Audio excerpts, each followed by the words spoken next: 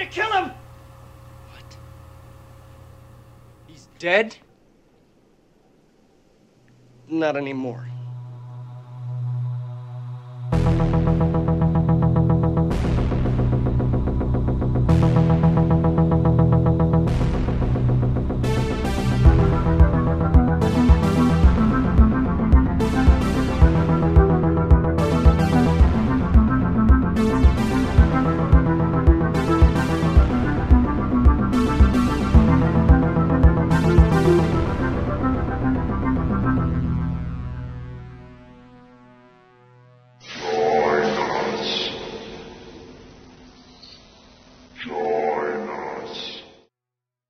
Welcome back to Queer Horror Cult. Yeah, welcome back for sure, especially on the horror front, given last week's episode. We hope you enjoyed our little debauched side journey, or sojourn to the drawing room where we got real ribbled with it. Yeah. I know I enjoyed it. Was that what that means? Which? Getting ribbled with it? Yeah, ribbled. I don't think I've heard that before. Oh. I enjoyed it, yes. Like, I think there's a porno movie out there called The Ribbled Tales of Canterbury, so... Jesus. Yeah. There it's would like be. It's like a... Because apparently Tales of Canterbury wasn't ribbled enough, so... Oh, because it wasn't pornographic enough. Yeah. So how you doing this week? I'm here. I'm fine. I don't know. It feels kind of weird asking how you're doing, because, as we mentioned, we're kind of... Attached to the hip. That, yes. I was going to say, really. We're recording these episodes way ahead of time, Mm-hmm. because at the time this goes up, I won't be in the country. Nope. And it's one of those things where asking how you're doing, it's like you might be like, I'm having the best weekend ever, and everything is great. And then, like, who the fuck knows? Anything could happen. Yeah, something Between real bad could happen. Now and then. Let's hope not. Let's Yeah. knock on wood and Yeah. hope not. So for mid-January, you're doing good. Yeah, That's cool. But this is the first episode to go up in February. it is. And what's February? February is a few things. Special It is. things. It is. Well, I guess more historically, in Mm-hmm. terms of the length of time for which it's been recognized as such, we have Black History Month, of Black course. History Month. Yeah, but we also have, I think, what is it? This is the 10th year? Women in Horror Month? Yeah, this is the 10th anniversary. Yeah, so it's just want to say, it's interesting that the months that are honoring these groups just happens to be the shortest month of the year. Yeah. Yep. It's also no fat February, so no touching yourself. Really, it didn't No Nut November just happen? People come up with the weirdest... I mean, it was No Fap February when I was in high school, so... Yeah, that's where I was They just, goofing on yeah, it. no, I just don't know if that's still recognized, or if people just really need excuses not to masturbate throughout the year, in the cold months, particularly in the northern hemisphere here. And it's like, don't nut, do what you want. Yeah, Why are we making months surrounding this kind of thing? Whatever. But back to good things. Whatever, Black back to history, good things. women in horror, Black women in horror. When you get both coming together, that's really something special. Yes. I think it would be important because it's good to point to things and like people and communities that are the actual communities we're talking about here. Is it Graveyard Shift Sisters? I believe so. I believe so. yes. Yeah, they talk about Black women in horror a lot. Yeah, And, on like, that's screen, kind of off their screen, thing, behind the and- scenes, in like every sort of creative position you can imagine. Yeah, if you don't follow them, definitely do. They're super informative, super cool. Yeah, and I think they're at least one of the women behind that is actually featured pretty predominantly in the Shudder documentary that's going to be Yeah, the one coming up, Horror Noir. Yes. I'm which I assuming guess would it's be out at related this point to the, when this is published. I think it comes out at the end of the month. Oh, or does it at the I thought beginning? It came out, like, I don't know. beginning of February. I don't Maybe. know. We'll have to check. I don't know. I'm Hey, excited to if see it's it either out, way. if it's out, watch it. If it's not out, get excited to Anticipate watch it. it. I'm pretty sure it must be related to the book of the same name that I unfortunately haven't read yet, but it's on my to-read list. There's a book all about like same subject matter and everything called cool. Horror Noir. I did not know that. Yeah, it's been in my Amazon wish list for a little while now. Maybe get a Kindle copy for the flight. Oh, that's a good idea. Assuming they have it available on Kindle. I'm Most not sure if things are they these do, but I'll days. check. I'll check. But yeah, so we mentioned it's also Women in Horror Month. We're going to do an episode that leans pretty heavily on that coming up a bit later this month. Mm-hmm. But we figured let's kick off the month with let's really sort of, I don't want to say deep dive, but let's talk about Black History Month and let's get into some movies. Let's talk about Black horror specifically. Yeah, Black horror. I say I don't want to get into a deep dive, not because I don't want to, but I should qualify. We are both very white. Yeah, and neither of us of white are people. like critical race scholars or anything, so we definitely want to stay in our lane as far as our expertise, Exactly. both in terms of like not just scholarly expertise, but lived experiences. And I've heard this a lot, and I agree. I think it's important for white people to educate other white people, so it's not just black people doing the labor. Exactly. And all that stuff. But at the same time, I'm not going to pretend to be an expert. No. Or like I know everything or anything. So I like to gesture more towards... Yeah, I like to amplify black the scholarship voices. that's out there. Exactly, Yeah. the voices that are already speaking rather than speaking over them. I like to Yeah. amplify them when possible. But with that retweets said, and whatnot. it's one of those things where I think it's important for us as white people to make sure that we acknowledge and pay attention to anything to do with this, including Black History Month, and since we're a horror podcast, Black horror, Yeah. as well as Women in Horror Month. So I guess that's going to be our thing today, isn't it? I guess since we were talking about amplifying voices before we get into the movies, are there any sort of black voices on social media, let's say Twitter, anyone that you would want to reference or bring up as someone to follow? Well, Graveyard Shift Sisters, they Yeah. they do a lot of great work around that, both in their own work. Yeah, I'm not and- talking just horror. I'm talking in general as well. Oh, in general, but horror for sure. If there's yeah. something horror related, let's do it. Yeah, I think Jordan Peele posts good stuff, of course. Another sort of Absolutely. more recently in horror Yeah, with Get Out. because I fucking loved Key and Peele back when that was the comedy thing, and then when Get Out came out, there was a bit of that like. He's doing horror. This guy can do and horror I know. I really was well, fucking too. all for Like, it because it's damn, like that's anyone awesome. who is like that much of a horror buff or that committed. It's like you know that the passion's going to be there. Exactly. Yeah. And it's going to be a voice that you don't get as much, which is fucking awesome. Like, Get Out, Say No More. That movie is incredible. Exactly. And I think it goes without saying a white person couldn't have made that movie. Yeah. No kidding. It wouldn't have been the same thing. No. It would have... It wouldn't have been the same. I believe it would have fallen short quite a bit. So, It would have been missing something. yeah. You know, there's something to be said for actually not even just consulting the people whose experiences you're expressing and or writing about, but actually giving them the reins to express and write about and film Let their them own tell the Yeah, let them tell the experience, yeah. story, not you consult them so you can tell their stories. Like, let them tell the story because they're I mean, gonna if give you it- are going to tell their stories as an outsider, and this goes for anything you're an outsider of, consulting is good. Yeah, I mean, and compensating paid for consultant that consulting. is good. It's better than just making shit up yourself, but the fact is, you know, there's so many talented, amazing people out there that there's no excuse not to have these voices telling their own stories. Yeah, and bringing a certain amount of nuance and just fresh eyes and everything that we just don't really see very much because the film industry is still so homogenous. Oh, God. And once again, I say that as someone who, or I agree with that, as someone who wants to crack into the film industry. And I think I have a fresh take to bring to it in a lot of ways from lived experiences, but my whiteness is not one of them. Totally, yeah. That is where we get as stale as the Dempsters I look like.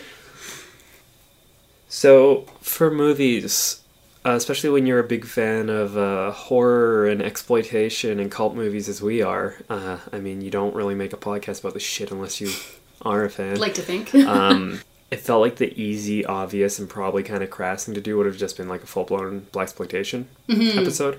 And don't get me wrong, there is a ton of great movies there and a ton of great things to pull from there. Like, for example, you've got Pam Grier blowing up in these movies, just being fantastic. Yep. But, you know, a lot of them are just, they're white people exploiting black culture, right? Yeah. Yeah, the whole exploitation film, it's like, yeah, there it is, the blaxploitation, yeah, that's the exploiting of a particular topic. Or, Yeah. And I know from various documentaries and books I read that, like, a lot of those movies did play really well to black audiences. Like, they were populist and cool, so there is merit there for sure. But it's one of those touchy things where, you know, as much as I'm a fan of them, if I just brought a bunch of Walter Hill movies to the table and was like, that's black culture, it'd be like, okay, that's wow. Yeah, look at it pretty, like... Yeah, wow, you missed the fucking party. Pretty uncritically and... Yeah. Yeah. So I thought maybe having a bit of a variety, but also, as we generally do, having a cohesive theme would be cool. Mm-hmm. So this week, we looked at sort of black revenge from beyond the grave movies, or movies that touch on that, specifically usually getting revenge on Whitey, but not in every case. But yeah, so we've got some blaxploitation in there, and then we have some just horror movies made by black people with black casts, and stories that fall politically into sort of a black activist kind of Yeah, like civil rights, black liberation kind of. Even if it is done through a fairly crassus horror lens. Or even goofy at times. Yeah, goofy as heck sometimes. So, what was the first one we watched? So we started with Sugar Hill from 1974. That was a treat. That was. I think this was actually probably the one I liked the most. Oh, interesting. That's interesting. I mean... I felt like it was almost the cheapest in a lot of ways. Like, for how it was made and all that. Like, it was kind of a cheap-looking movie at the time, but in a way that was really endearing and fun. Yeah, and I think, there were enough kind of, I guess, layers to what was going on with the story and stuff that I was like, oh, this is really cool. Yeah, I know when we were watching it, you were fairly engaged, that's for sure. This was the first time watch for both of us. Like, neither of us had seen this flick, which is kind of rare on this show, so that's pretty cool. And so you dug it, obviously. Yeah, definitely. Yeah, I did too. I thought it was a lot of fun. Do you want to give a quick synopsis? Quick tag, synopsis tag on what it is? What it is, yeah. So we have Sugar Hill. She, is he her husband or just boyfriend? Her long-term love interest, her lover. He gets assassinated basically by the mob. And it's like this really nasty scene where these fucking largely a group of white dudes beat him to death. Yeah, in the parking lot of his own club, I think. Yeah, it's pretty gross scene. And isn't the main reason they want the mob boss guy? He wants ownership of the club basically. And this guy won't sell. And Sugar is just like, fuck this guy. So she approaches a voodoo priestess. Yep, voodoo priestess in her family, I believe. Yeah, I think it's a family member. And they use magic and... to conjure up Baron Samedi. Yeah, Baron Samedi.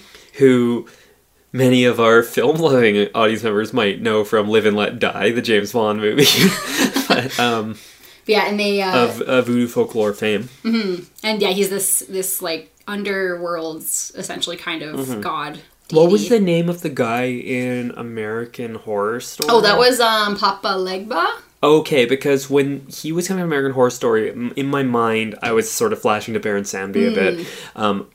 I could be very poorly conflating things. I will admit that my knowledge of the history is fairly lacking. It's very much, I know The Odd Thing, which is very much comes from a sort of, whitewashed Yeah, I did a cultural paper on voodoo in my religion class on witchcraft and the occult. Oh, cool. So that should tell you right there the angle I was coming at it from, because it's specifically a class on occult, and I was trying to talk about tradition. It was like a 200 level class. It was a very cursory thing, and it was basically my attempt to do a topic other than the provided ones that were all based on modern Wicca kind of thing, because the class really did that material in a way that made it pretty uninteresting. Yeah, it sounded like that when you told me about it. Yeah, I didn't have the best experience in that class, but so my knowledge is very limited, that's for sure. Now, it's my understanding that it was a religion that very much developed with the slave trade and within the I guess African diaspora that came over to the Americas and the Caribbean. Because the traditions of it, and I'm talking about the Hollywood version, not talking about the real life version, but the Hollywood version, I always got those vibes of the Catholic Exorcist movie, from the way that they would show the ceremony in these movies. And so it is that kind of interesting blend of two worlds sort of colliding. Yeah.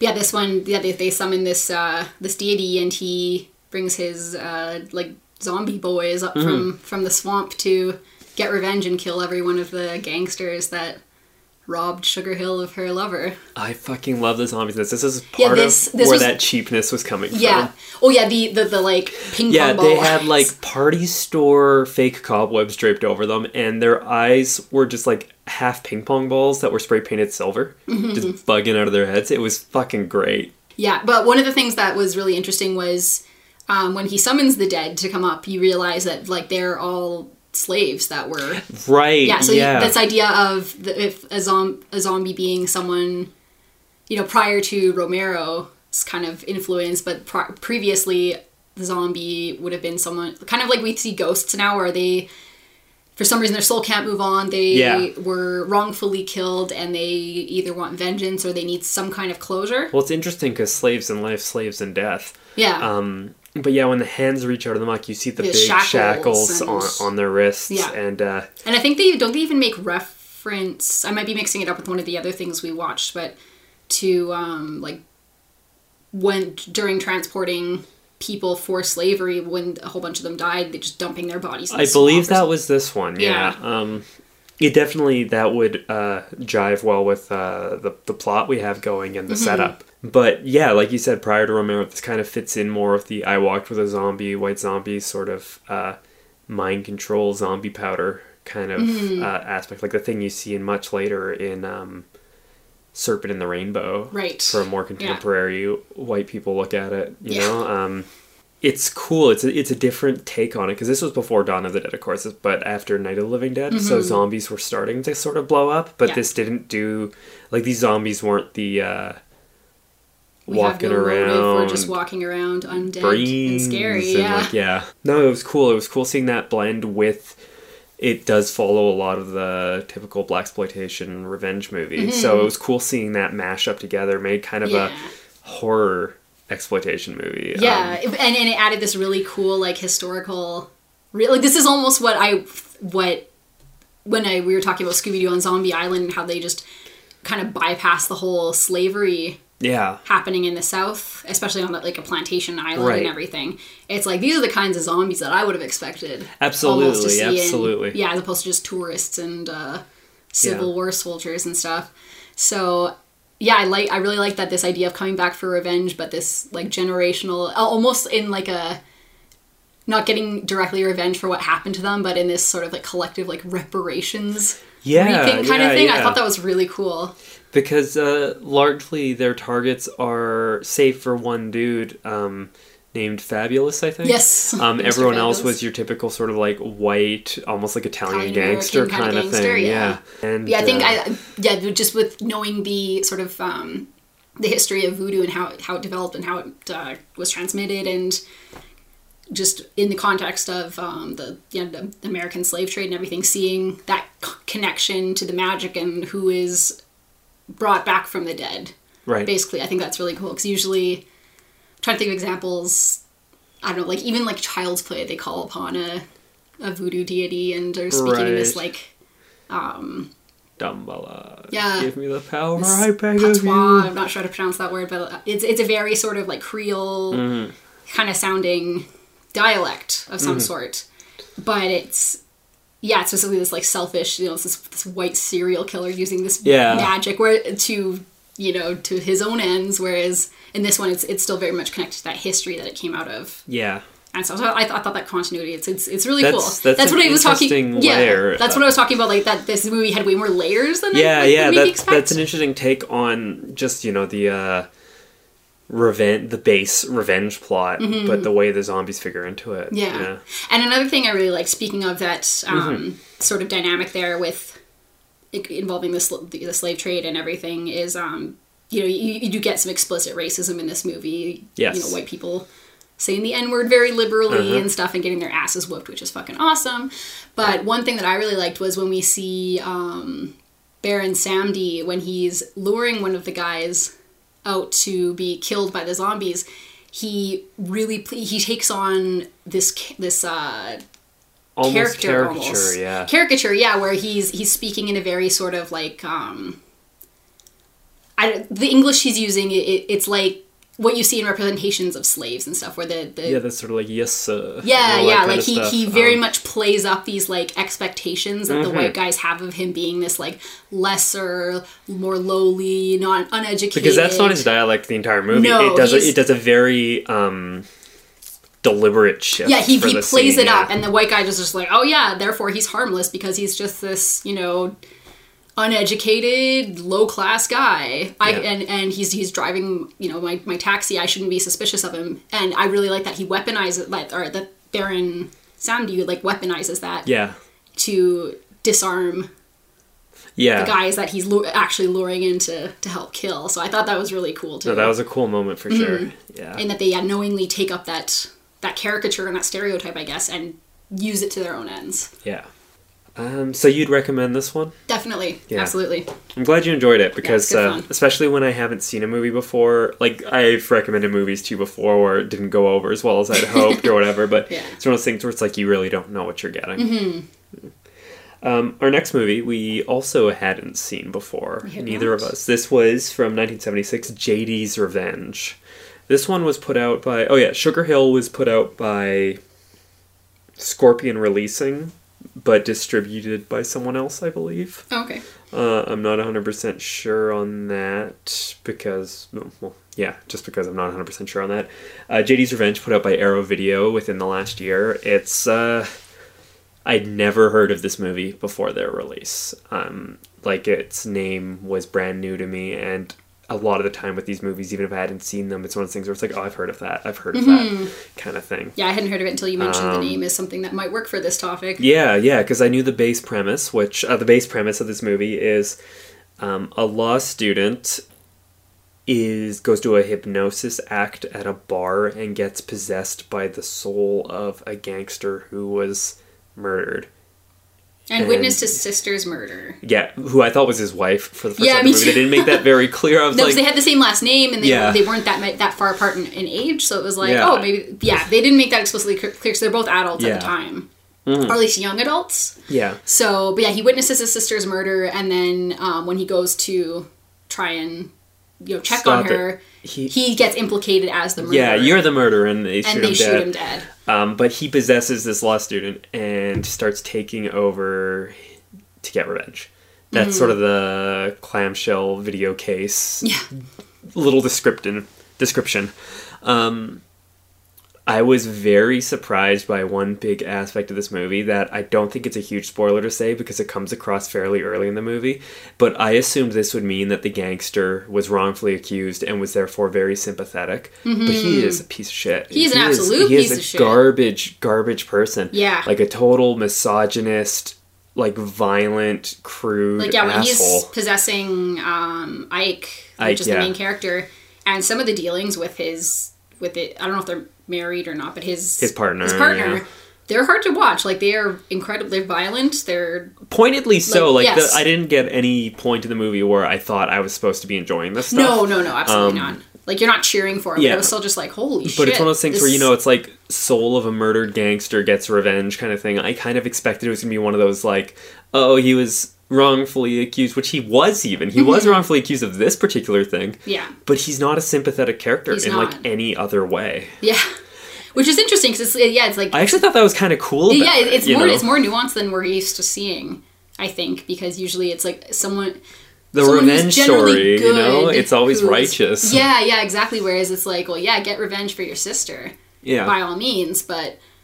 Yeah, for yourself, it's like, I'm not cheering for you, but I also don't think that you're wrong for seeking this out. Yeah, because they're talking about his soul being able to rest. Yeah. And it's one of those things where it's just like, his soul's at peace, his soul will be at peace if he does this. And all that stuff. What about his sister's soul? I'm thinking, hey, what about his sister's soul? But also it's like, should he get that peace? Because he's doing some pretty really awful shit. person in so many ways. To people who don't deserve it. Like, people who aren't directly involved in, or implicated in his murder or her sister's murder. Like Ike's partner, like she, right?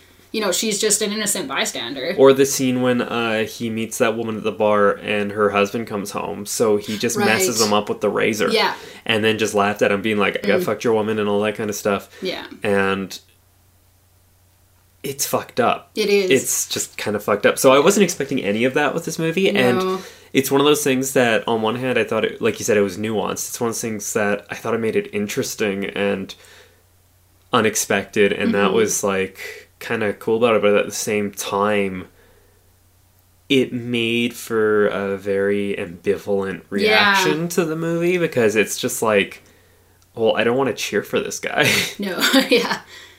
One reading that I had of it while it was going on was, because you said unlike Sugar Hill, this one was written and directed by like It was written, as far as I can tell, unless I got the names mixed up, it was a black writer, okay, white director, whereas Sugar Hill, I believe, was white writer, white director. Okay. I believe. Just because, talks about interpersonal, like, community violence and stuff are obviously especially as it affects, like, black girls and women, are very much being talked about right now with the Surviving R. Kelly documentary special that recently aired and everything. And there's a lot of stuff coming, just conversations I see happening about, legacies and cycles of violence that don't get broken and everything. And so seeing this transformation that was happening with Ike, it's explicitly this, he's possessed, like it's a ghost. It's not him, he is a good person. He loves her. He would never treat her this way.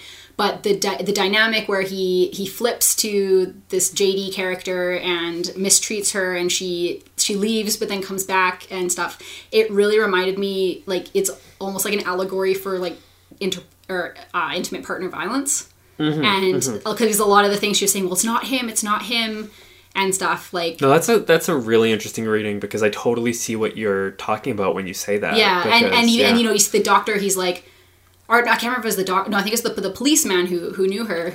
Yeah. He's like, you gotta press charges. He's so mad that he can't, nail Ike to the wall, thinking that it's Ike.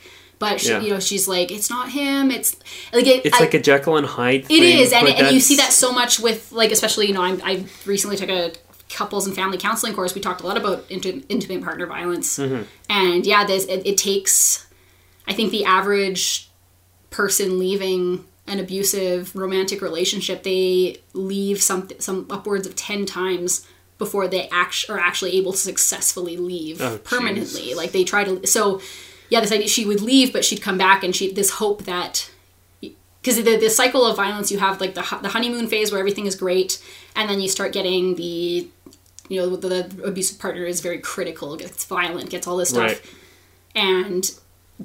so it becomes really, like, tumultuous, and it's the hope that if I can just do whatever I was doing to have him back, or him, because statistically it's more often male perpetrators, female victims, but that's not to say that's always the case. Like, there are absolutely cases where it's reversed. Of course. Yeah, so I don't want to be making, huge generalizations here.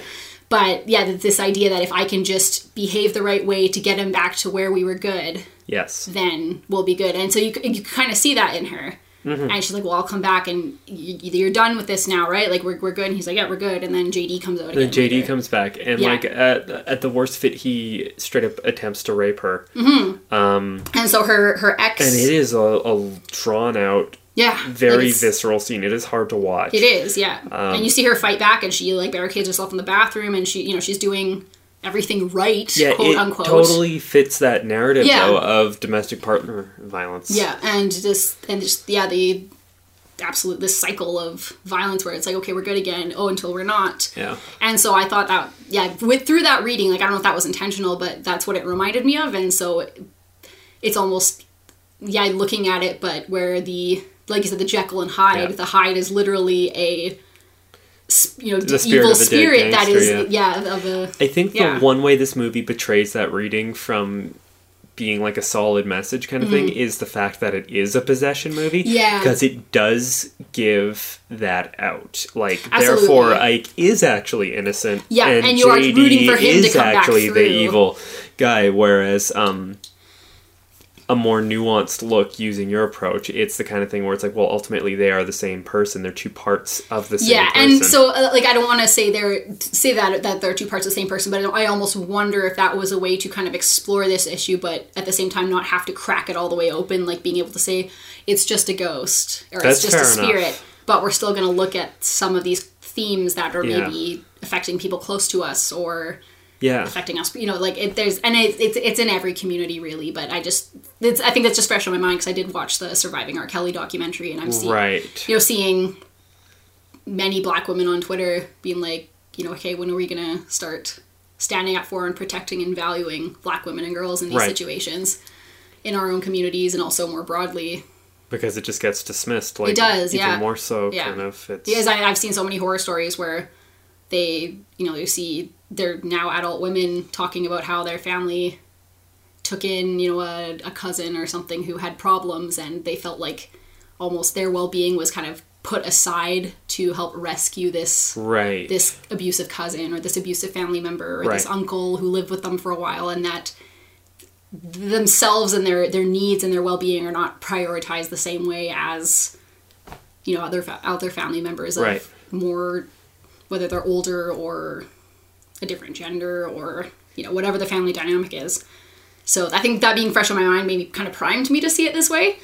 That's really interesting because I didn't watch the documentary with you. You were watching this at your place.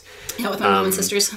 And so, like, you filled me in on a lot of it, and I heard it secondhand. But yeah, that is interesting because without that at the forefront of my brain or anything like that, I didn't pick up on that nearly as much. But hearing you talk about it, it's like absolutely that's there, you know. And then and then one of the other things that really drove it in was the frustration of the police officer who was her ex, because he's like, we need to charge him, we need to do this, and they're like, well, she won't press charges. What can we do? Yeah. And you see that happen so much where it's like, well, you know, why isn't that person in jail? It's like because no one would press charges against them, and that's part of the fear of it is like, if I do this, what's going to happen to me? Yeah, and that brings a good point because like, that no one will press charges often ends up being like a shot at the victim. Yeah, totally. Whereas she, in this movie, she comes across as really strong and capable despite this, so it doesn't feel so much like, oh, she can't help it, she's been victimized to the point where like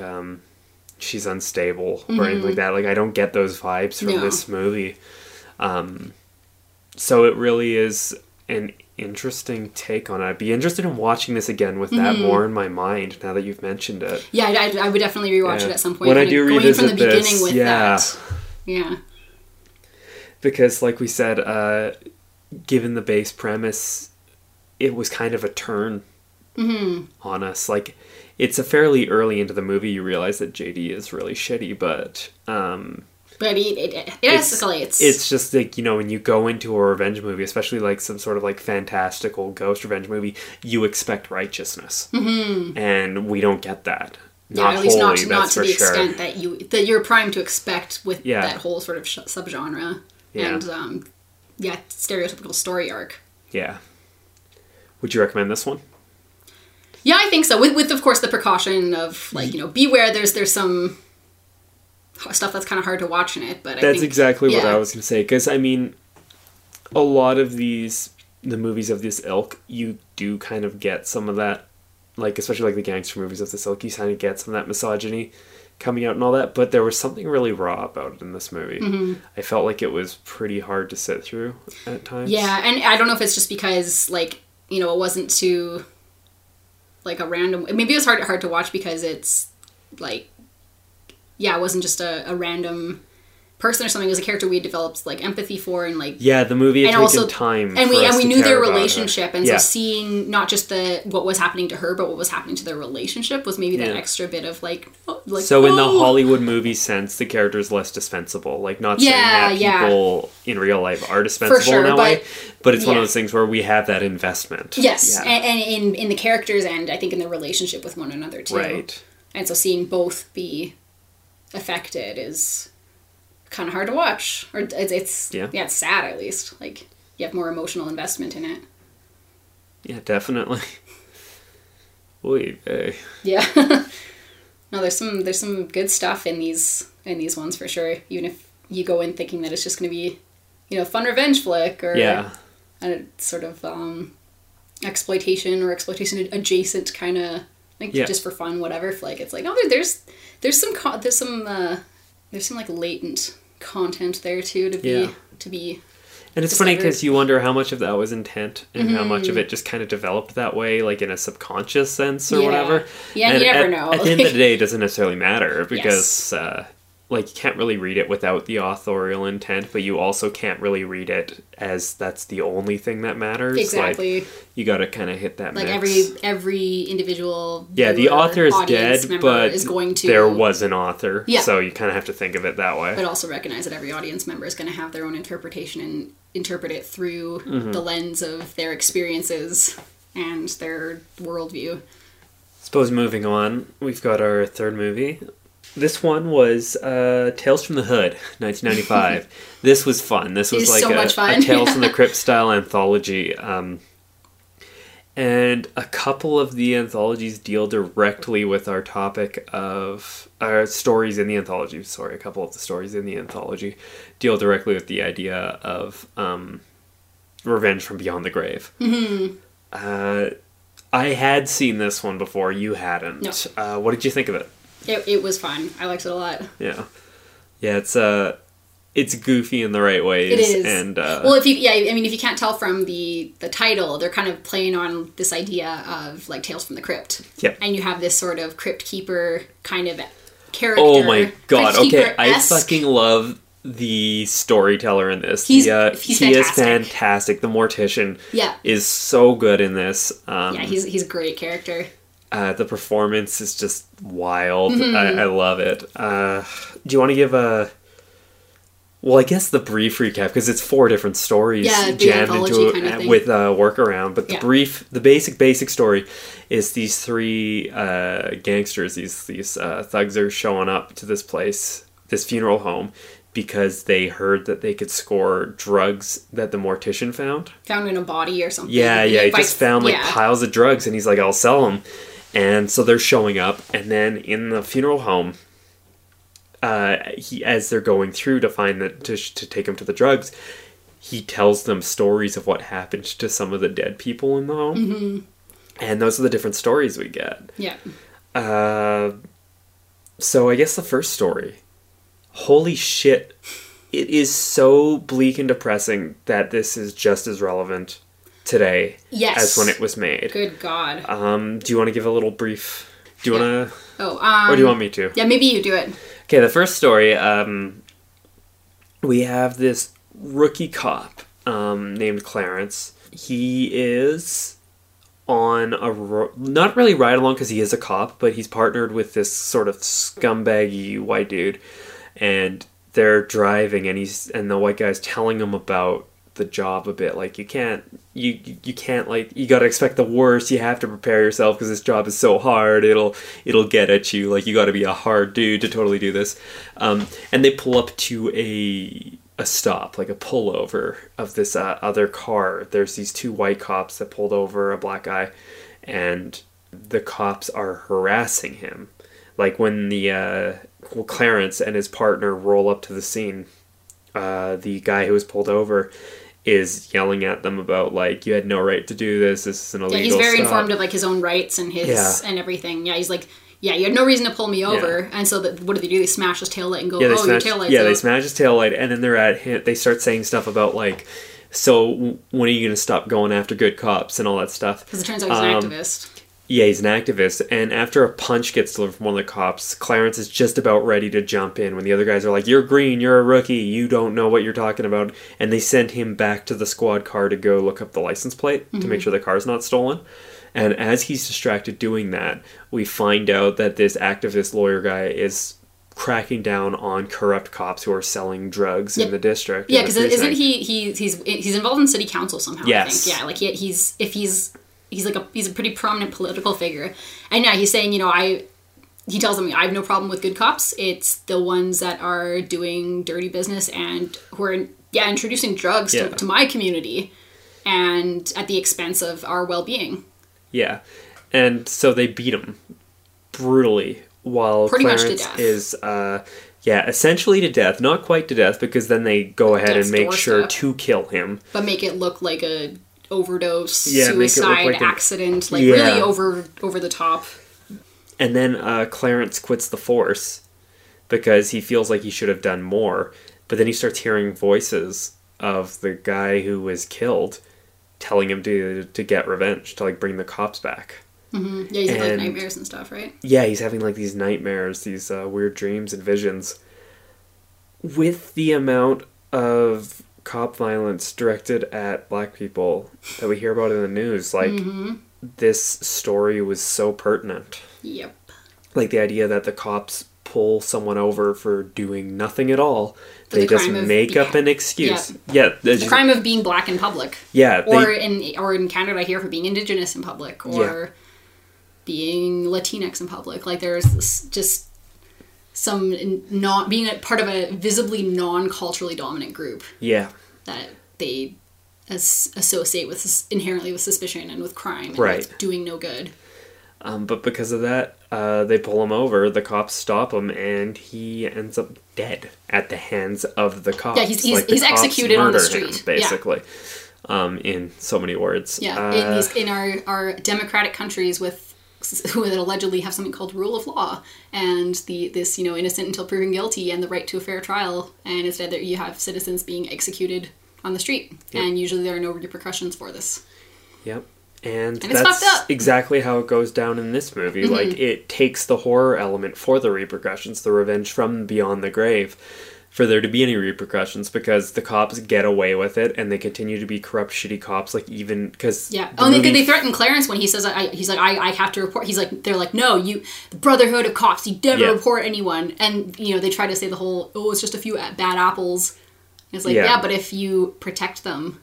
Gotta love that bad apple thing. Yeah, that bad apple thing. It's like, it's just a few bad apples. It's like, you guys get what that saying means, right? Yeah, it spoils the bunch, so you gotta get rid of them. But it's just like a few bad apples. Like, I feel like the way that's used today by some people is like, a few bad apples are just a few, so just leave them be. Yeah, they are, yeah, exactly. It's like, it's fucked up. It's like, you're missing the point.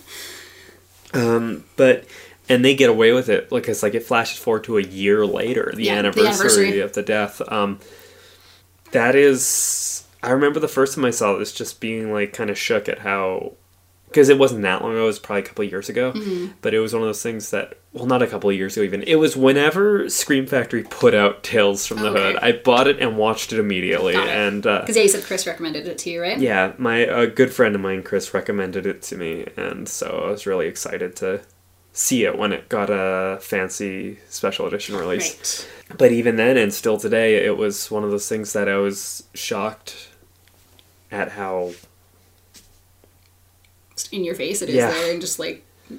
They're like, yeah. I don't know how else to describe it. Yeah. So the second story we have, it actually kind of goes back to the theme of what we were talking about with JD's Revenge. Mm-hmm. And you have this young kid who moved. He recently, came to a new school, and his teacher notices that he's coming in with bruises and various, it looks like he's been getting hurt, and he's obviously concerned for him. And he's like, "Hey, buddy, what's going on? Like, did some of the kids do that to you, beating you up or something?" He's like, "Oh no, it's and." He reveals it's been happening at home, and it's from a monster. Yeah, it's the monster that's getting him. Yeah, and the monster that has been around since his dad died. Yeah, and we see those flashbacks, like those moments when the monster's coming at him, where you hear the roaring outside his door, and the big clawed hand slowly opening the door, this big green veiny hand with the claws. Yeah. And eventually he draws the monster because one of his friends says, "Well, my mom says that if you're scared of something, you should draw it and then burn the paper or something, and it won't be able to scare you anymore." And it gives you that kind of sense of control over it. Gives you that power, yeah. Mm-hmm. So he draws the monster, and it's this big green Hulk-looking thing. And the teacher is, convinced, okay, there's something going on at home with this kid. I gotta go check it out. Since you did mention the link up to JD's Revenge, it's worth noting that the monster is actually, once again, depicted as the specter of domestic abuse within the home. But this time it's from the kid's perspective, and he sees the perpetrator as a literal monster. Yeah, and that's how he makes sense of what's going on, is that there's a monster in his house. because who else would do this to him and his mom just do this to their family unit other than a monster? Yeah, it's Jesus, this movie, for something so light and goofy, was also so heavy at times. Yeah, it deals with it's very like and politically it does loaded. it well. It does. treads that line so fucking well. Yeah, because it doesn't. Yeah, it does that, where it's able to talk about some stuff that is so serious and so like not funny, but be able to go about it in a way that's more, I guess, less abrasive and more engaging and welcoming, right, to general audiences than just straight up. Well, obviously, like, you see public discourse around these topics get so polarized so quickly, and so much backlash for even just people daring to bring them up and say, "Hey, we have a problem here. Can we talk about it?" How dare you? It's blah, so blah. fucked up that being like, "Hey, domestic abuse is bad," gets backlash.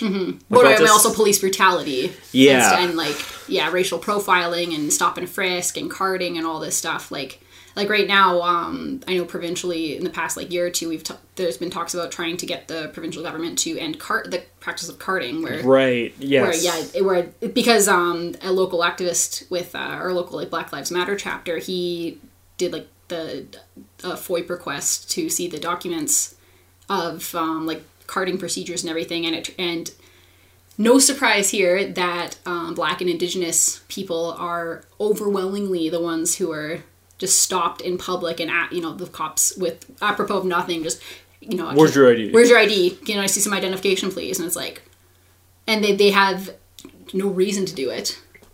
No, not that, but they don't need one right now. I have been stopped by cops before a few times. I have never been carded, and look at that, I'm white. Yeah, go figure. Never been carded once. I've been stopped by cops many times. Well, a handful of times. Enough to be like, yeah, this is great. I remember one time I was walking home from a party with a bunch of friends, drunk. But not being drunk and disorderly. No, we were just people who were drunk who were walking from point A to B, hence the walking, because we'd been drinking. I believe we were all 18 at this point, which is the legal age here in Edmonton. I should emphasize that, because some places it's not. No. And some cops roll up, and everyone scatters. The second the cops roll up, everyone runs for it. And I'm the one that's like, you guys, what the fuck, right? And the cops just say, hey, what are you guys doing out here? Or, what are you doing out here? Because everyone else just fucking ran for the bushes. The cops don't try to chase them even remotely. They just, say, what are you doing here? I'm like, oh, we drank a bunch, and now we're going home. Yeah, and they're we're like, walking. That's fine. Okay. Well, I thought they gave you because I thought you told me about one time where you were walking, what are you doing out here? Oh, that's the fucking sheriff of... Yeah, where you were like, I'm walking home. Have you been drinking? And you're like, yeah, that's why I'm walking. That was another time. That was a different one from this, but that also happened. Yeah, where she's like, yes, I'm not being drunk and disorderly in public. I'm just trying to get home safely in a way that doesn't endanger myself or motorists, or I'm doing what you're supposed to do, and you're still hassling me about it. But because you're in a suburb at night and looking sketchy or whatever, and even like you said, I'm sure the fact that you're white shielded you from a lot more skepticism. I don't doubt for a second that my whiteness did, because I was total little punk shit back then, and this neighborhood is full of them, born suburban white kids. So but if you hadn't been, I could have said the suspicion. But I mean, I managed to rouse enough suspicion, even as a white person. How often have I, going through the airport, gotten the, sir, we need to stop you and just swab your hands apropos of nothing to make sure you weren't building bombs and stuff. And it's okay, this is probably because of the tattered jeans and the big army jacket I'm wearing and the huge fuck off stomper boots and all that kind of thing. And the grumpy face. And it's okay, I kind of get... but it's one of those things where it's as a white person, I don't doubt for a second that that's what made all those experiences so fucking easy. Yeah, you didn't get interrogated for hours, or just locked in a room somewhere, or asked about your religious beliefs, or it's... How do we get onto this? Oh, I don't even know, man. Oh, shit. But... Oh, right, we were talking about people's outrage at being mad about stop and frisk and all that kind of stuff. But, it's I feel like we as white people shouldn't be getting upset when people who aren't white are upset by these things, because it's like as I told with these stories, I've had it so easy in so many ways. Like these were all, like, I told them as amusing anecdotes. Yeah. They were all minor inconveniences. For other people, they're not amusing anecdotes. They're fucking threatening and scary. They're traumatizing. I've been fortunate in my life that I've been able to avoid that. And like I've said many times now, I think a lot of that has to do with my whiteness. And I'm not just saying that for brownie points. I really do fucking believe that. Yeah, it's a shield to a lot of shit that... Hey. Yeah. Anyway, third story. Third story. And this is this is the one that you keep thinking about. Yeah, that is another one that's like, woo, yeah, this could be happening literally this year still. We have a super shitty reactionary, I don't know if he's running for senator or some kind of local election, but running for some bullshit. He's running for some political stuff, and he's white. He moves into a predominantly, I think, black kind of community. Not just moved into, but he moved specifically into an old plantation house. Class. So much class. Oh, yeah. And in this particular plantation house, after the Civil War ended, the owner of the house, his slaves are like, well, we're free, bye. And he got so mad, he killed each and every last one of them. Yeah, he killed them specifically because, how do they put it? He couldn't stand to see them free. Yeah, exactly. So already the history is maliciously racist, not just in the slavery, but also in the death of the slaves who had just been legally freed.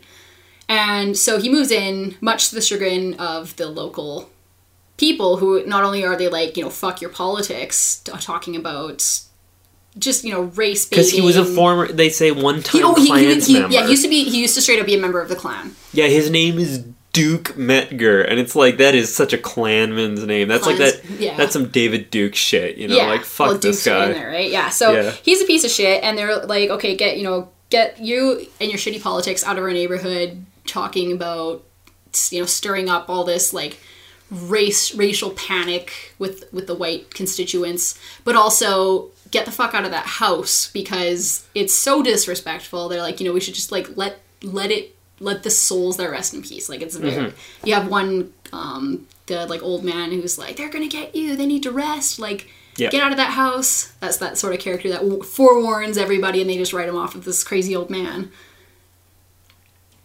And what's interesting about the house is that prior to this guy, piece of shit guy moving in, there was, once again, we had this voodoo element where this priestess, she was said to be a priestess or something. Something along those lines, something of religious, like, power and authority within the voodoo religion there. And since the mythology of it is that the souls, since they were, killed so suddenly and they didn't get a chance to rest, they're left wandering and they don't have anything to inhabit. So what she did was she made, for the somewhere between 100 and I think like 200 people who perished there, she made all of these dolls that were specifically intended for their souls to inhabit. And they are said to be on the property still, but the guy, he's looked everywhere, can't find them. Yeah. And there's this huge mural of her sitting there with all these dolls. Just like a mountain of dolls. Yeah. And, bad shit starts happening around the house, and as it does, you see, these animated dolls that are going around messing stuff up for this guy, messing stuff up for his media team, and as stuff keeps happening, he keeps looking back at this mural, and more dolls are disappearing. You see this, like, white silhouette of where the doll used to be. Fucking love that. Oh, it's so good. Much. And eventually, the woman herself in the chair disappears, and, like, it's so cool. But yeah, it's back to this, this revenge from beyond the grave, but specifically connecting the voodoo, like, necromancy just magic. Like those Sugar Hill slaves again. Yeah, it's the slaves again, and this wrongful death, and then just the, like, adding insult to injury of having a person like this moving into and desecrating the spot where their souls are attempting to be at rest. Yes. So. Yeah, because what does he say? He's like, I'm going to paint over this mural as soon as I'm elected, kind of thing. Like, not only does he... I'm not even going to say he ignores the history of the house, because obviously it's a very deliberate choice on It his is, part yeah. to No, move in he there. laughs in the face of it. He's just like, I didn't do it, so But then like he's I'm like- not personally responsible. He's literally for it. whitewashing it by Yeah. saying, like, I'm going to paint over these walls. Yeah, You know, yeah, like, and just presumably in white. fucking piece of shit, man. Yeah. So it's he's gross and he gets his comeuppance. It's great. I love that part. Same. Yeah, this is... And this is another I one think that's this like is my favorite of the three stories. this is the one that's most memorable to me at Yeah. least, I think. I mean, like, there's something I loved about all of them, but, like, Absolutely. this one was probably my favorite, because it was so deserved. And it's just so pertinent to, like, what you've seen in the last couple of years, especially with, like, what happened in Charlottesville Oh my a couple God, of years yeah. ago. It's like, this guy could easily be running for Mm-hmm. office and have probably a lot of popular support. Yeah, he from doesn't populist. seem like nearly as much of a caricature. Yeah, and he's that's not so much of a grim as fringe hell. candidate either. And yeah, that's terrifying. Like, I remember when I first saw this, it did seem like, oh, you're seeing guys like that Like, seems very running today. dated. It's well, no, it didn't seem dated. It felt like when I saw, maybe when it came out, I Yeah. can't say, but when I saw it, which was just like last year or two, Yeah. it's like, oh, I'm sort of seeing these people. Like, it's depressing that this is real, but this is only doubled down. Like, on the second viewing, it's like, this is even more so. Yeah. And that is, I look forward to the day where I can watch this and be like, how antiquated. No one is like that today.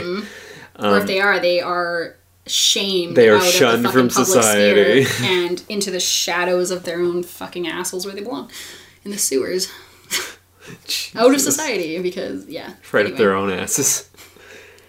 Oh, fuck. shadows of their own assholes. Wow. I think very highly of this. Clearly. Yeah. And then our last story, I admit I had a bit of problem with a little bit. The basic premise is a gangbanger shoots down someone he has a beef with. Yeah, who in owes him front of his money or home. something. It's a rivalry kind of thing. And then a bunch of guys come out of the house he's in front of and shoot the original shooter near to death when the cops roll up and kill his shooters, and he's left bleeding on the ground, and he just says something along the lines of, like, shit, saved by the fucking cops. Yeah, go figure. He ends up with a life term in prison. Yeah, life term in prison, that if he's willing to undergo a behavior modification experiment thing, yeah. he might get out. And we see him stuck in this dystopian wasteland kind of like asylum where he's rigged up to all these machines. It looks like something out of the movie Brazil. And they're gonna do Clockwork Orange-esque experiments to make him, like, to rehabilitate his mind. And that's where I had the beef with it. It was... okay, I'll tell you what my problem was with it.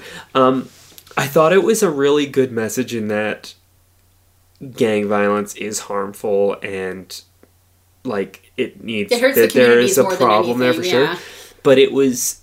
I felt like there was so much equation of, as they put it, black on black gang violence with clans violence and racial violence that it almost felt like it undermined the other stories. the racial violence kind of thing, where it's just like, it was equating the two, where it's just like, oh, you being a gangster who's shooting your brothers, as they put it, that's just as bad as histories of lynching and all that stuff. Like, it was putting the two together, and that really rubbed me the wrong way, because it felt like it was letting racialized white violence off the hook too much. When racialized white violence, the historical legacies of slavery and dispossession and everything are the exact reasons we have things like the so-called crime epidemic that they're going gangs on. and stuff. A lot of, most of the times, like, that's literally the only option available for survival. Exactly. And what's to not acknowledge the context out of which that came and what maintains this and everything, it's like doing a huge disservice. Because I mean, assume, like, the reprogrammer lady, like, she's black, so it's very much a sort of like this wasn't a white kind of like white gaze coming in and saying, to skew black on black crime committers. Even beyond her kind of thing, because it would be one thing if it was a white person saying that, there would be a message there together. The movie is written and directed by a black person, I thought and so. Spike Lee produced it. Yes, that's right. So this one isn't like white people making a black story. Yeah, that's for sure. So yeah, I definitely kind of, take my critique, I guess, with a grain of salt, since this is like we were saying, them telling their own stories and stuff. Same here. But yeah, I also see that. Yeah, I mean, first of all, when he was in that sort of like reprogramming thing, I just immediately thought of The Sunken Place. Oh God, yeah. But yeah, no, it does a disservice to, like, I get the message of saying, because most of the time, whether it's gang violence, whether it's organized like mafia type crime, it predominantly harms the communities in which it operates and everything. And I believe that there is a stronger history perhaps at the time of this movie, because this would have been not too long after Rodney King. I'm not 100%. Right. And like a lot of the riots and stuff, like I've seen other things around this time that point to an epidemic of gang violence within black communities. A lot of it, of course, is, white people fear-mongering. But like there is this idea that it's not helping to have this violence, even if it is like within the community itself kind of thing. Yeah. Like I'm not trying to say that like therefore it's fine, but it just, I don't know, I felt weird. It depoliticizes it, it hand wrings, it makes it seem like it's up to individuals. Like all you have to do is join hands with your brothers and sisters and agree to peace, and it's done. It's like bullshit. Fucking like that. Wish it was that easy. It's not like that here. It's not like that anywhere else in the world. There's so much more. Like it's just it's given how. How we get that speech where he's talking to the fucking Nazi next door, and the dude has Hitler's face tattooed on his chest, like he's a full. He has a knife tattooed on his forearm that says "N-word killer," and it's like like this guy is a disgusting piece of shit. He tells him, the race war is coming, the whites are going to reign supreme, and we're going to kill... But then he has this sort of gotcha moment where he's like, I bet you can guess the race of the people I killed. Tell me, what was the race of people you killed? And then it's just like, oh, we both killed black people. Like, that was his gotcha moment. Yeah. And it's one of those things that's like... And it's like, because the power and resources you're operating with, because the I feel like context, it's not the fucking they're identical, same, apparently. It's like... And that is just such a bad take. Yeah, it felt like a bit of a cop-out where it's like, okay, but only one of the people is doing that to incite racial hatred. Yeah. Guess which one? Yeah. So, I thought it was an interesting premise, but I felt like the last story kind of betrayed itself a little bit. And I don't know, it rubbed me the wrong way a little bit. But it's one of those things where, again, I'm not black, and I didn't grow up as part of the black community in the 90s, and so I can't speak to how someone within the community would feel about the state of gang violence versus the state of the history of racialized violence. No, I mean, because it's like, I don't want to veer out of my lane, so to speak, or anything, but at the same time, I just, having, read some Angela Davis and learned about the Black Panther Party and stuff like this, it's just like, what a disservice, like this is such a politically centrist, or like radical centrist almost, like, oh, both sides are equally bad kind of thing. And it's just like, no, you're doing such a disservice here to the people who are living this every day and affected by it. I remember this one rubbing me the wrong way a bit the first time I had seen it, but I forgot why. And then when I saw it again, it was just like, oh, that's why. Daddy. Yeah. But this movie, 3/4 on the fucking money, I would say. And then the wraparound, again, was great because our Crypt Keeper as co-host is just fucking magic. Like, this dude rules. He's fantastic. As far as movies, this was a pretty solid week. That was nice. Which... Yeah, because I felt like we were veering a bit over the horror lane once again. Because we picked quote-unquote horror blaxploitation movies for a lot of it. But no, I thought it was solid all the way around. Absolutely. So I was really excited by the choices. Me too. I'm glad you enjoyed them as well. Yeah. Before we sign off for the day, though, we should probably hit up our recommendations. Yes. I guess I'll go first this time. Sure. I am recommending one of my favorite movies that... Okay, this flick I only saw for the first time within the last 2 years. And it's one of those things that, given how much of a classic it is, it blows my mind that it took that long to watch. Especially given one of my best friends, Chris, who I've mentioned earlier, this is one of his favorite movies of all time. talking Candyman, 1992.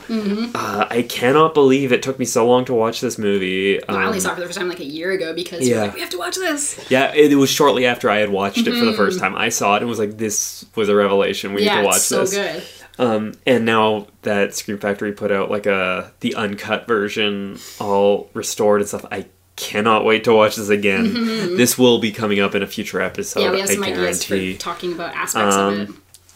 But I'm recommending this because it even fits with this episode in that it is a story that deals with race, deals with black communities, and it's shown in juxtaposition to the richer white communities.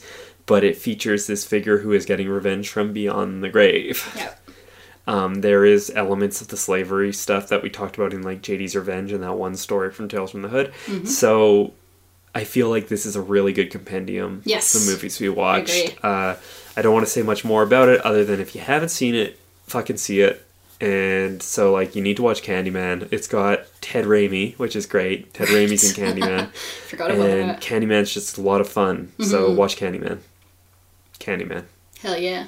I'm not dead yet. I said it 5 times, but I'm still alive. You're not in front of a mirror. I don't know if That's makes a difference. true. I'm in front of a webcam. Does that do anything? All right. So what is your recommendation? I was thinking of going with Get Out, but I was like, that seems a bit... So I mean, I'll say if you haven't seen it or it's been a while, watch Get Out anyway. The queer horror cult general recommendation is if you haven't seen Get Out, what the fuck are you doing? Yeah, this seems relevant. Like, it's been about a year. No, about a couple years now.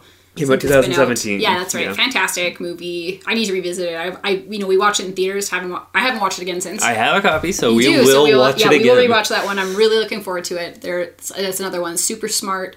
So much going on there. So many layers and some symbolism and stuff that is just fantastic. But that's not your. But no, that's our general one. Yeah. Yes, for this. But yeah, I decided instead to go with one of my favorite movies of last year. 2018, which is The First Purge. The First Purge. This was a fun one. Yeah, I love this movie. You can probably tell, especially since like our 3rd or 4th episode was about this. We're fans of The Purge. Yes. We enjoyed these movies and series. Ride or die for The Purge. I think I said this before, but I still think, I see it get a lot of flack for like, oh, this is such a ridiculous concept, and why are they still going? There's 4 movies and a TV show already. I think the hardest part about it was just being willing to accept the concept. But like when you get the concept, it's like, this is some hilarious in-your-face satire. It's not subtle even slightly. No, and The First Purge is probably the least subtle about it, which is there what is I nothing love subtle at The First Purge. So much. And that is what we needed. Yes, but black director, predominantly black cast, and just again showing that the differences in the socioeconomic classes. The first Purge is in the first movie. The Purge 1 was like this gated upper class white community kind of thing. Yeah, this very white flight suburb. And you got a lot of that through the other Purges, and in the Purge series you saw the really like super white family and all that stuff. But the first Purge, this is a prequel to the entire series. We flipped series. To show the people that would be most harmed. Yeah, and the people for whom the Purge experiment was started on. Yeah. In Staten Island. Right. Yeah, and it was tested on predominantly black and Latino communities and the way they actually got them to participate was that knowing that there was a lot of economic scarcity and stuff was we'll give you $5,000 or however much money if you will stay put during this night. And don't worry, like, nothing bad will happen. Yeah, and You'll be fine. You'll be fine. You don't actually have to go out and purge. It's just an experiment, and you'll get your money. And you find out very quickly that's fucking bullshit. And the political motivations behind it, like, it's just, I still think that The Purge is one of the smartest explorations of modern power, and specifically in the North American context, and the idea of it's so relevant to today, and the government apparatus, and this with the last few, like the first one not so much, but the second, third, and then this fourth, the prequel, it really goes into the racial dynamics and what the Purge is really for. And I thought that was such a great move on that part. Because it could have been so easy to just keep it at like a basic surface level. It's just this politically neutral thing where people can go out and let off some steam. It's like, no, there's so much more to it than that. And this is exactly how it would go if it were implemented. Yeah. And so I think it's fucking brilliant. I absolutely love it. unapologetically. Plus the scene with the clans people getting just fucking worked. Fucking poetry. See, I've seen some people recently be like, oh yeah, that movie is such like, it's pretty propaganda-y, and I'm like, that's propaganda I'm fucking here for, yes. So eat my ass, basically. Yes, it's fucking rules. Alright, so your recommendation is The First Purge, mine's Candyman. Those are two flicks you should watch. And the general one is a bonus recommendation is Get Out. Bonus recommendation of Get Out, yep. Yep. I feel like we had a decent discussion on that stuff. I hope we kind of like were respectful and stayed in our lanes did it justice. in a way. If we didn't, certainly let us know. We're not ones that are going to sit here wanking our own dicks because it's like, oh yeah, we talked about racial justice. We're such good cookies. White people. Yeah, fuck that shit. But feel free to get mad at us otherwise. Call us out, call us in, call us over. And if you don't want to put the effort into doing that, you just want to disregard us to the waste bin of history, that's cool too. That's acceptable, yeah. Yeah, we get it. But we want to put it out there, we're always... This is a constant, never-ending process of learning. Like, I don't think there's ever a point at which you become multiculturally not that they're the same thing, but just as much as we want people to keep learning, like the straight world to keep learning about the queer world and all that stuff, like that is where... we feel other people need to put the effort in. And, but it's not like we don't need to put our effort in here. Yeah, exactly. And yeah, just, because you always see that with this idea of multicultural competency, especially in like professions and stuff. Like I know I've come across that in my psychology program, and it's like, there is never a time at which we will be fully multiculturally competent. It's a lifelong learning process. It's not a destination. It's a constant willingness to be self-reflective, to be reflexive, to be like just open and accepting. And it's like the idea that being an ally isn't what you are. It's what you do. Yeah. An ally is not an identity, a badge, or something you wear. It's shown by your actions. Absolutely. Not by your declaring yourself to be an ally. Yeah. But I suppose that brings us to the end of the night, and cool. Yeah, feel free to, if you have any black horror, or whether that's writers, directors, actors. We would love anything you could always point looking us for at, more, because I'm sure there are hidden gems that we have yet to even hear about. So we are definitely open to that. As always, please let us know what you dig, what you don't. You can get us on social media, Twitter, Instagram. Or if you Facebook, watch the recommendations for or even any of the ones we discussed today for yourself, let us know what you think. Yeah, for sure. If you have any interesting readings, if you have... A slight milestone, which, maybe is like nothing to other people because we don't know the numbers, but we've passed 1,000 downloads. Yes, so was pretty today cool. is January 16th, and you mentioned today you checked and we had passed, so we had passed 1,000 downloads, so that's pretty cool. That's pretty cool, because we started end of October. Yep. So not too bad for a couple of nobodies.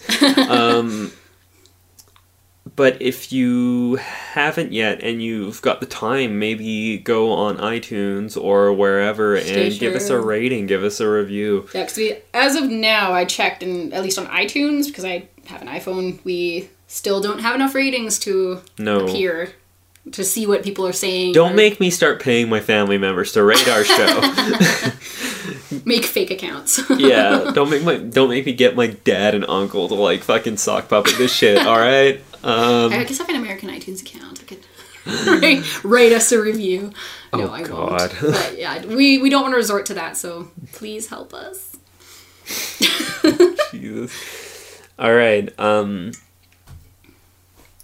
And so, as of when this goes up in a couple weeks, I will have come back from the film festival, in Berlin. And we're hoping to have a bit of a debrief that a little bit. So in a future episode, we'll be talking about that kind of stuff. And then the weekend after you get back from Europe, there's also the very first ever Edmonton Dead by Con. We haven't heard back yet, but we did submit our movie for consideration. We did. So and we want to go check it out anyway. Yeah, we want to check it out. Felisa Rose is going to be there. Yeah. Angela. Yep.